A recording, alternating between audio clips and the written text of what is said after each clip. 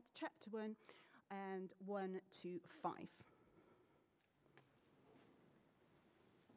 An oracle, the word of the Lord to Israel through Malachi.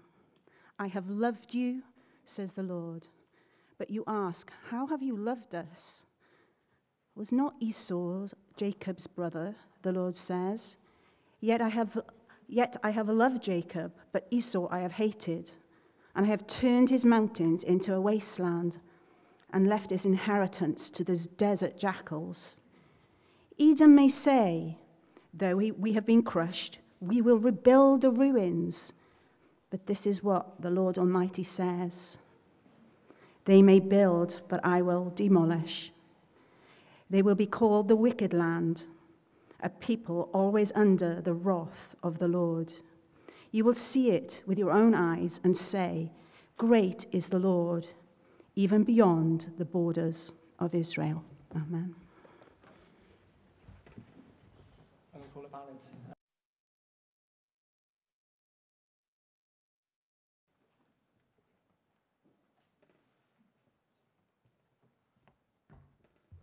Let's pray together. The service will probably be asking you to bring drinks along. More details will be going out in the week leading up to that. But the AGM family meeting is on the 19th of September. And as we've mentioned before, it's not just for members. Anybody connected with the bridge who would like to come along, you'd be very welcome. It would be great to see you straight after the service on the 19th. So, we're starting a new series back in the Old Testament and the prophecy of Malachi. This last week, Kath and the kids and I were in London. We went to Harry Potter Studios, which was fantastic. And then the following day, we went to the Natural History Museum. And I'd been there for years, and I'd forgotten how massive that place is. If you've been to any of the museums in London or any big city, they're huge places, aren't they? Really easy to get lost. But thankfully, in a couple of places around the museum, as well as on the map that we purchased for £1, you've got this little signal, this little sign with a fairly big arrow saying, you are here. And if you're not used to the place, that's extremely useful. So, in terms of where we are in the Bible right now, just to say, well, you are here in Malachi, okay, but where is that relative to the rest of the Bible? Well, to give you an idea, obviously it's at the end of your Old Testaments. Hopefully you've got your Bibles there in front of you. Do bring them in the coming weeks if you haven't got a Bible with you, either physically or on your phone. But when you get to the end of Malachi, so on my Bible, that's page 723, you turn over the page, and there's a blank page, and then you've got the New Testament. And that blank page is basically 400 years of history on which the Bible itself is silent. 400 plus years in which there is no word of prophecy recorded anyway to the people of Israel.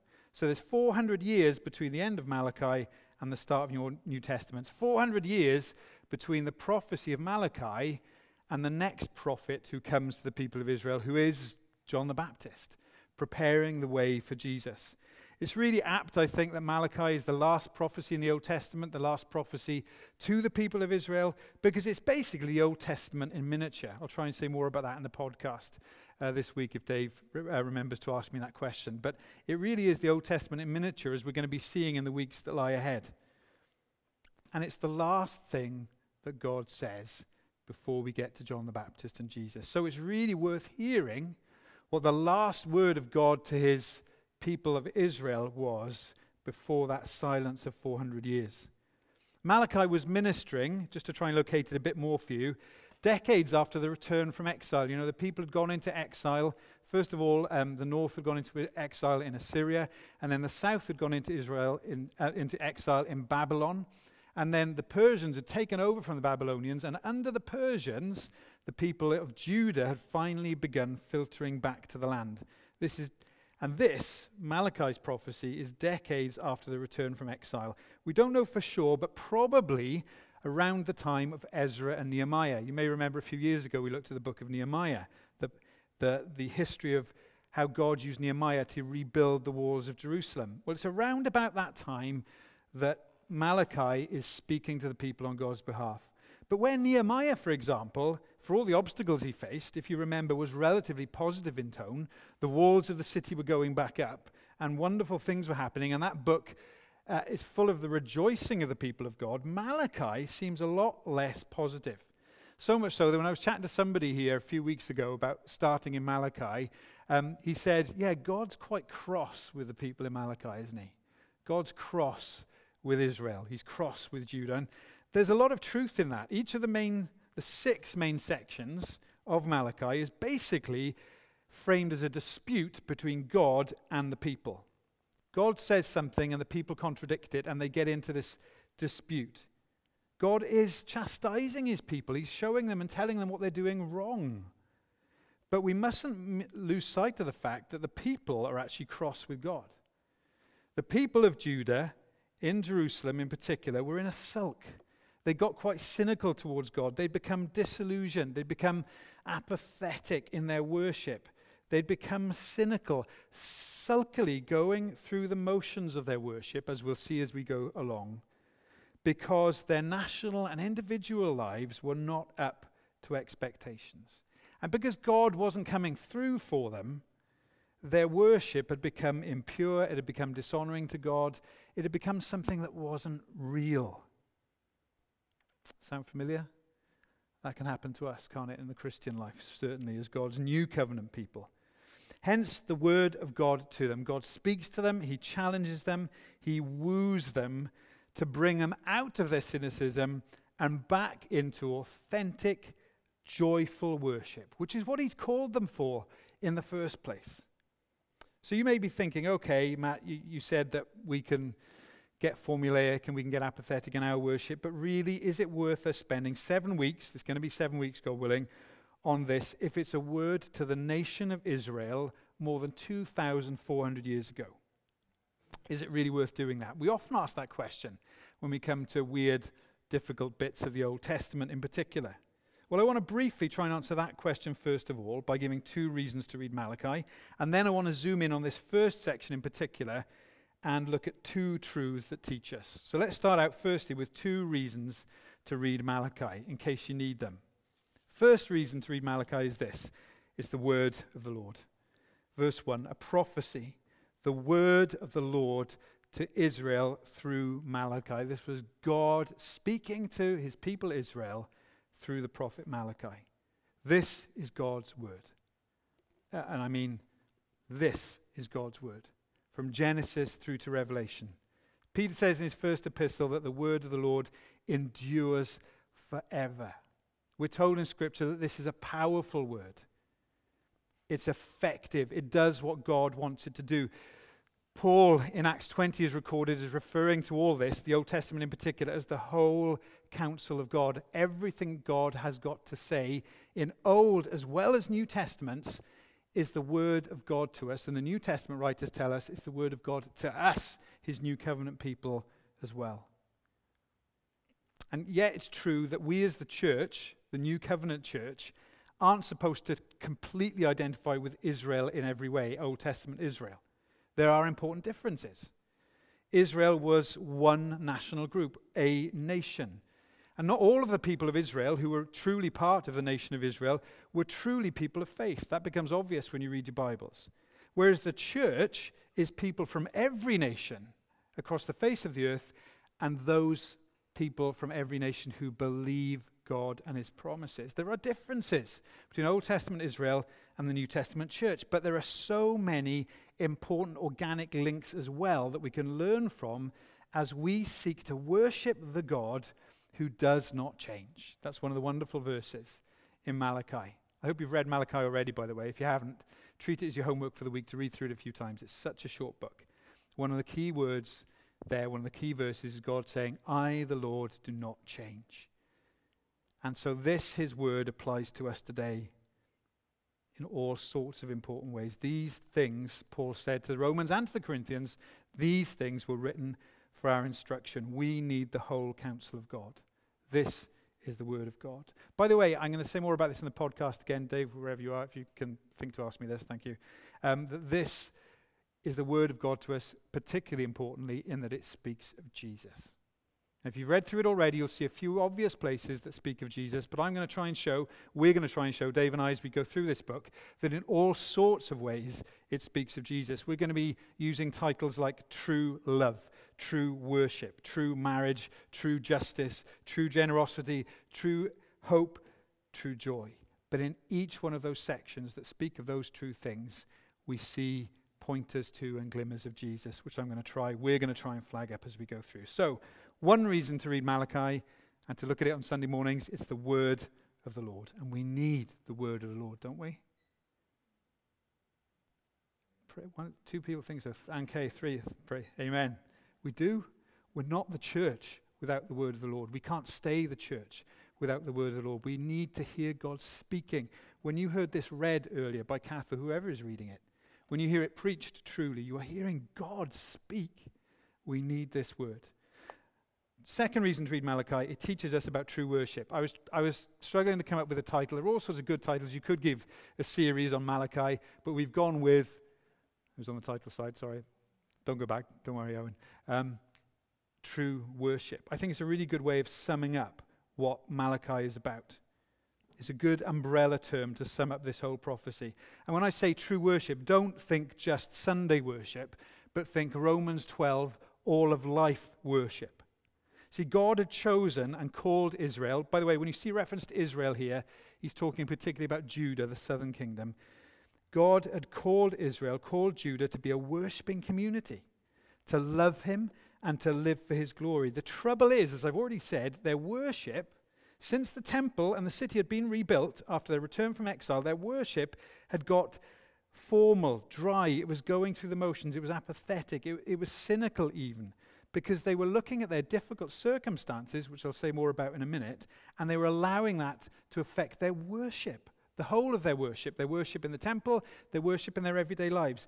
Their hearts weren't tuned to worship. And again, I just want to say, and I'm sure we know this is true, this can happen to the new covenant people of God. It can happen to the church, that we're doing the right stuff, but our hearts aren't in it.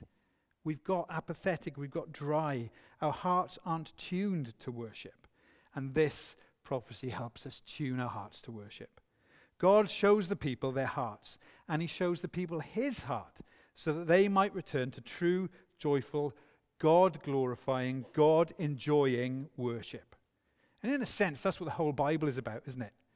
How God has two people in the Garden of Eden, created and perfect to worship him, and they mess up, and now we're all messed up, and God is redeeming, saving, rescuing, building now a worshipping people that's called the church. This is what the Bible as a whole is about. One of the ways in which Malachi is like the Old Testament in miniature. So those are my two reasons. I'll try and give more in the podcast this week about why we're spending this time in Malachi. It's the word of the Lord, and we need the word of the Lord. And it teaches us about true worship, and we are saved to be worshippers. That's why we're here. You're not ticking a box. You're not earning any credit with God by being here this morning. Jesus has done it all on the cross. You're here to joyfully to respond to what God has done in your lives and tell the world about him. That's worship. And this prophecy helps us do that. So those are two things, two reasons to read Malachi. And now, looking at this morning's passage, verses 1 to 5, two truths to orient us to true worship. These were two truths to reorient the people of Israel, the people of Judah, to true worship, and they speak to us as well. The first truth that God shows them in this prophecy to reorient their hearts to true worship is this. They needed to guard their hearts against circumstance-induced cynicism. I couldn't find a short way of saying that, so I'll say it again.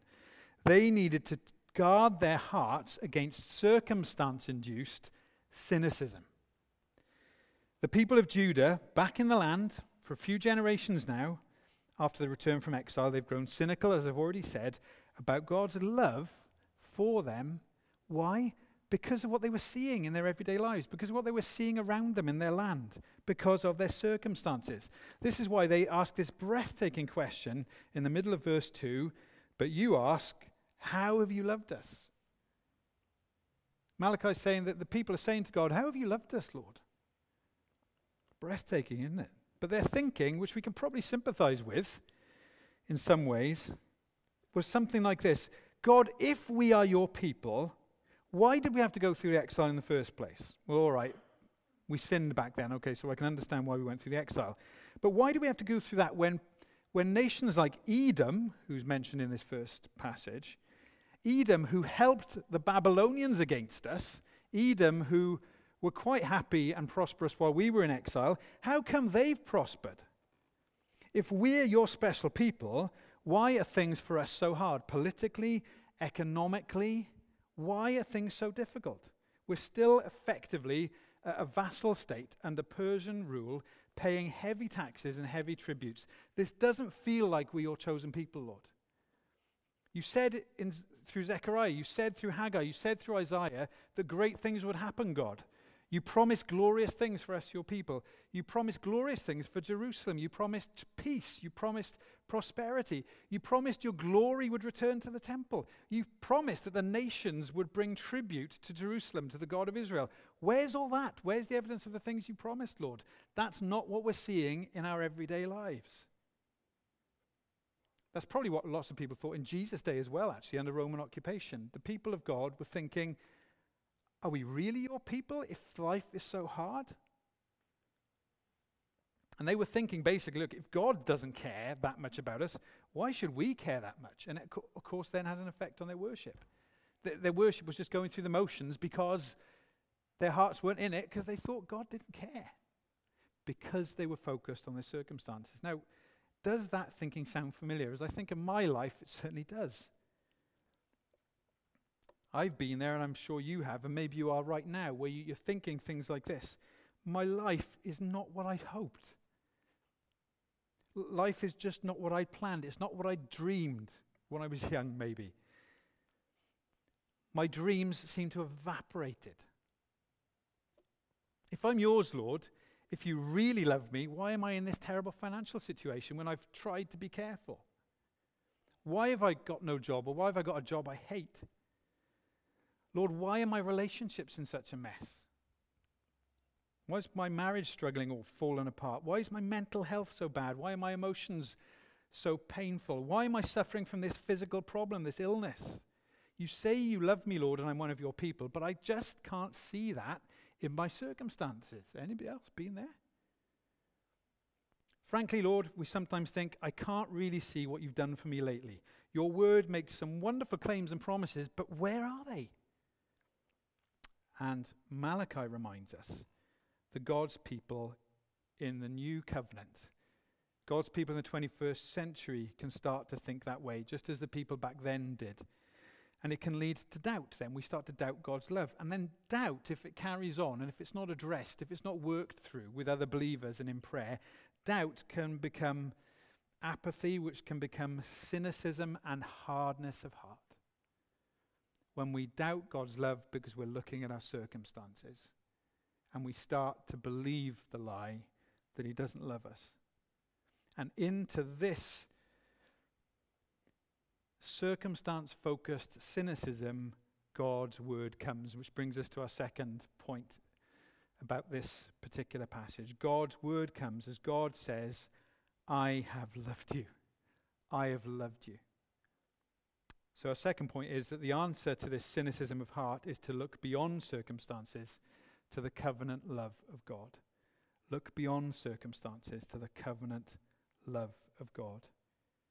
When we really hear what God says about his love, we are made to look away from just concentrating on what's happening now, and we are made to look backwards at what God has done for us and forwards to what he is going to do for us. This is what I mean by his covenant love. When God says, I have loved you, he's speaking of covenant love. That's why we've got this dialogue here about Esau and Jacob, about love and hate. It's covenant language. Of course, God loves the world. John 3:16 tells us that. God loves all people in a very important sense. But in this covenant sense, he loves his people with a special love. Just like I love all the people in this church. I love all the kids in this church. But I don't love the kids in this church exactly the same way as I love Tom and Sophia. There's a difference. God has this special covenant love for his people who believe in him. So when he's speaking of hating Esau, he's saying the people who descended from him are not my people. I don't love them with a covenant love. They're not in a covenant relationship with me. Covenant is about God's sovereign choosing and about his solemn promises. God's covenant love has a steadiness and a depth and a length and a solemnity to it. His covenant love for his people. God's covenant love is not just a temporary feeling God had that can dissipate. It's solid, steadfast covenant love. And that's what Malachi is encouraging the people to look to, rather than just looking at their circumstances. Seeing the reality of his covenant love, as I say, means looking backwards at what God has done and forward to what God is going to do. Backwards to the fact that God has chosen them. Was not Esau Jacob's brother, declares the Lord? Yet I have loved Jacob, but Esau I've hated, and I've turned his hill country into a wasteland and left his inheritance to the desert jackals. See, the people were looking at Edom and saying, how come they're doing so well when they're not God's people? And God's saying, you're not looking at the big picture. I've chosen you. I knew you before you were here. I loved you before you were here. You are my covenant people. You were chosen by me to be distinct from the nations in order to be a blessing to the nations. This is huge encouragement to me, incidentally, when you go back to those two individuals, the heads of those two nations, Jacob, who was the head of Israel, and Esau, who the people of Edom were descended from. When you look at Jacob and Esau, it's definitely, if you know the story at all, if you don't, read up on it, it's definitely not that God chose Jacob to be a blessing to the nations and to be his, because Jacob was a great guy. He wasn't. He was a loser. He was untrustworthy. He was an awful sinner, like the rest of us. God didn't choose him because he was worth choosing. He chose him because he chose him. He chose him because he loved him. And this is what God is pointing the people to. You are my chosen people to accomplish my purposes. God clearly does not choose the best, the biggest, the brightest, and the most sincere. And that is a huge encouragement to me. And God is saying to them, how can you doubt my love? I chose you. Now, that's for them, the people of God in the Old Testament. What about for us? Well, for us, the same is true, but even more so, in an even more wonderful way, because the new covenant people of God, believers in Jesus Christ, because they are believing in Jesus, and simply because they're believing in Jesus, can know that they believe because God knew them and loved them and chose them before time to become part of this multinational people of faith called the church, and that God accomplished this through the sending of his only Son and gave his Son. If you are believing in Jesus, you know he gave his Son on the cross for you. In Ephesians chapter 1, Paul speaks of this, the church being chosen before the foundation of the world, loved before the foundation of the world, redeemed through the blood of Jesus. In other words, God chose you as one for whom Jesus would die. That's how much he loves you, believer. However weak your faith may feel, if you are relying on, trusting in Jesus and Jesus only, whatever the circumstances might be, God says this to you. I love you. I have loved you with a covenant love. The reason you believe in Jesus this morning, and this is a mysterious thing we can't completely understand, is that before the foundation of the world, Christian, he knew you, he loved you, he chose you, and he saved you. We need to look beyond our circumstances and look back at what God has done for us. We also need to look back at everything that God has done for us so far. As you read through Malachi in the Old Testament, this is what the people of God are encouraged to do, to remember what God has already done for them. For them, the evidence that God had loved them was that they were here in the land. They hadn't just disappeared into exile. The temple had been rebuilt. The walls of Jerusalem had gone back up. The people were still in existence. The line to the promised Messiah was still there. It hadn't been broken. That was the evidence that God had loved them, the people of Judah. What about us? The people of God today? Well, for us, we can know that however weak our faith, here we are. Do you feel battered by circumstances and you're starting to doubt the love of God, or maybe you've been tempted to this sort of cynicism, but you're here and you're trusting Jesus? Well, you're here and you're trusting Jesus.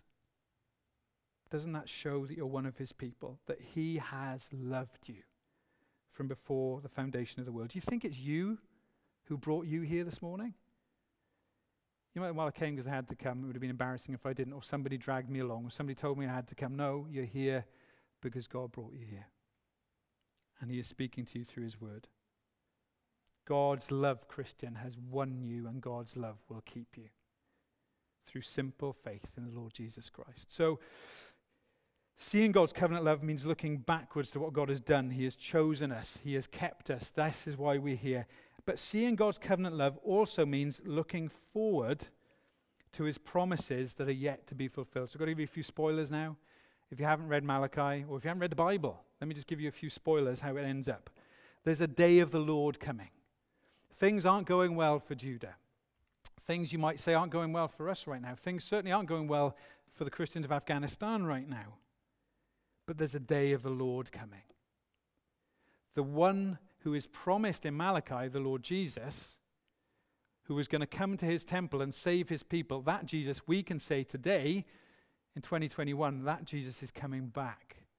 And he's coming back to judge his enemies and all who will not believe in him, and to save and to rescue his people. The story isn't over yet. There's more to come. And what God has already done in his faithfulness to us up until this day shows us that he will surely do what he has promised to do in the future. It will definitely come to pass. See, for them, God was saying to them, in effect, look, you're still in the middle of the story. I know circumstances are hard, and all the promises haven't been fulfilled yet, but you haven't come to the end of the story yet, and there is an end to the story. Trust me.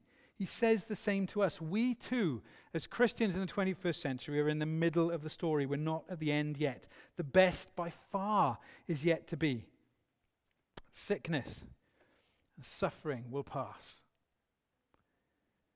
Relationships in the new creation that Jesus will bring about one day, those relationships will be perfect.